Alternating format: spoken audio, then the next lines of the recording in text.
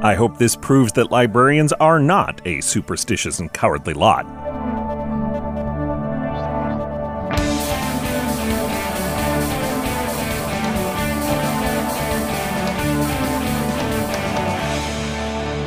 It's time for Cool, Weird, Awesome, where we cannot live without books. I'm Brady. It's Monday, April 24th. It's National Library Week, so let's pay a visit to a couple very unusual libraries where some of those who help protect the books are bats. Both of these libraries are in Portugal. One is on the campus of the University of Coimbra. The other library is at the National Palace of Mafra. Both buildings are centuries old, both are home to some extremely rare old volumes, and both house bat colonies. While the librarians probably could take steps to remove the bats, that's probably not on the table. And the reason why is that the bats are actually performing a pretty useful service for the libraries. When they fly around at night, they eat up insects that might try to eat and therefore damage some of the library's rare books. But for those who might want to visit the two libraries in person and thank these bat colonies for their tireless service on behalf of antiquarian book lovers everywhere, take note the libraries are closed at night. That means the bats are mostly active when people aren't around. Those who know the libraries say you can sometimes spot the bats around twilight if you know where to stand.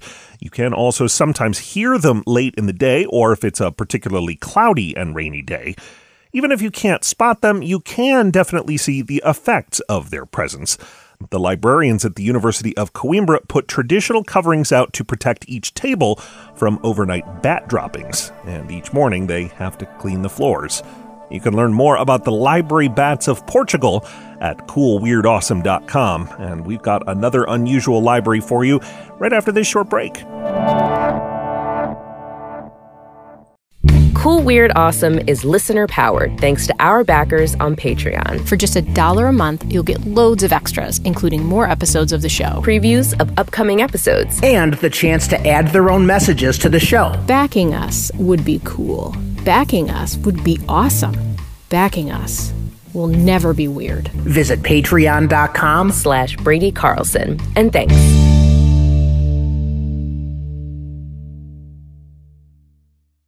Welcome back. The Brodigan Library in Vancouver, Washington is a physical and online library that collects and shares unpublished manuscripts. It's named for author Richard Brodigan. In one of his books, he envisioned a space for, quote, the unwanted, the lyrical, and haunted volumes of American writing. I'm Brady, and now there is one. Thanks for listening, and come back again tomorrow for more Cool, Weird, Awesome.